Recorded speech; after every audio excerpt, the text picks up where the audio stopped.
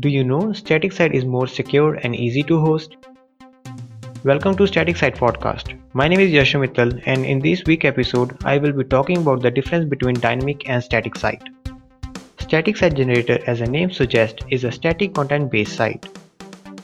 You don't have to fetch any data from the database or servers, even though you can, but mainly it requires your content to be in the markdown format, which you can keep track of your changes with version control using Git. And then it is processed by a parsing engine, and HTML, CSS, and JavaScript files are generated based upon your build settings. With faster and easier development of your site, you can preview the whole site while developing a simple HTTP server can serve these pages. Sometimes, dynamic sites powered CMS doesn't allow to do so, but thanks to power of SSG, there is no difference between front-end and back-end development. All static site generator basically comes with a script which parses your content from the templates and components by adding custom script to your build settings. You can even make it more fancier. On the flip side, there are few things in which dynamic sites take over static site. Starting with CMS, it provides a web-based interface for creating your post so you can access and post from any machine. Whereas setting up a static site might acquire a full development environment which also requires a working knowledge of languages like YAML, Markdown, and some other utilities. So, most developers prefer to use it for writing technical contents. Static site generator can create mostly blog or portfolio-like sites. If you want a complex functionality, then you have to look for appropriate plugins which may or may not be available in your preferred static site generator.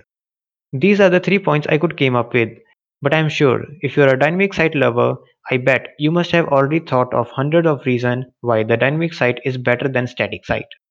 After all the features I have mentioned above, there are still two things which convince people more to use static site over dynamic one, and that is hosting cost and security risk. If your site is running very successful with a huge amount of monthly active users, I'm sure it will impact your pocket. By means, it will impact your budget. With all the huge amount of traffic, it will increase the server cost. Most content on the web is more or less static. Database-driven sites have to grab that data every time someone requests it.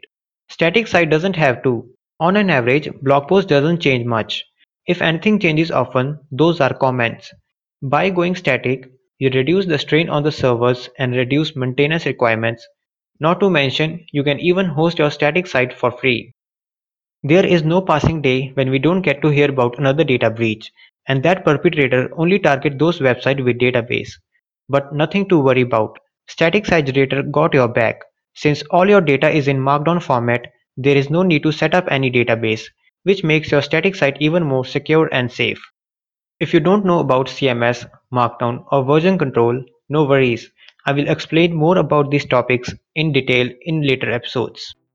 If there is any specific topic you want me to cover, let me know by tweeting me at MittalYeshu77. That's all for now. In upcoming episodes, we will explore and learn more about static site generator. So stay tuned and don't forget to hit the follow button if you haven't already.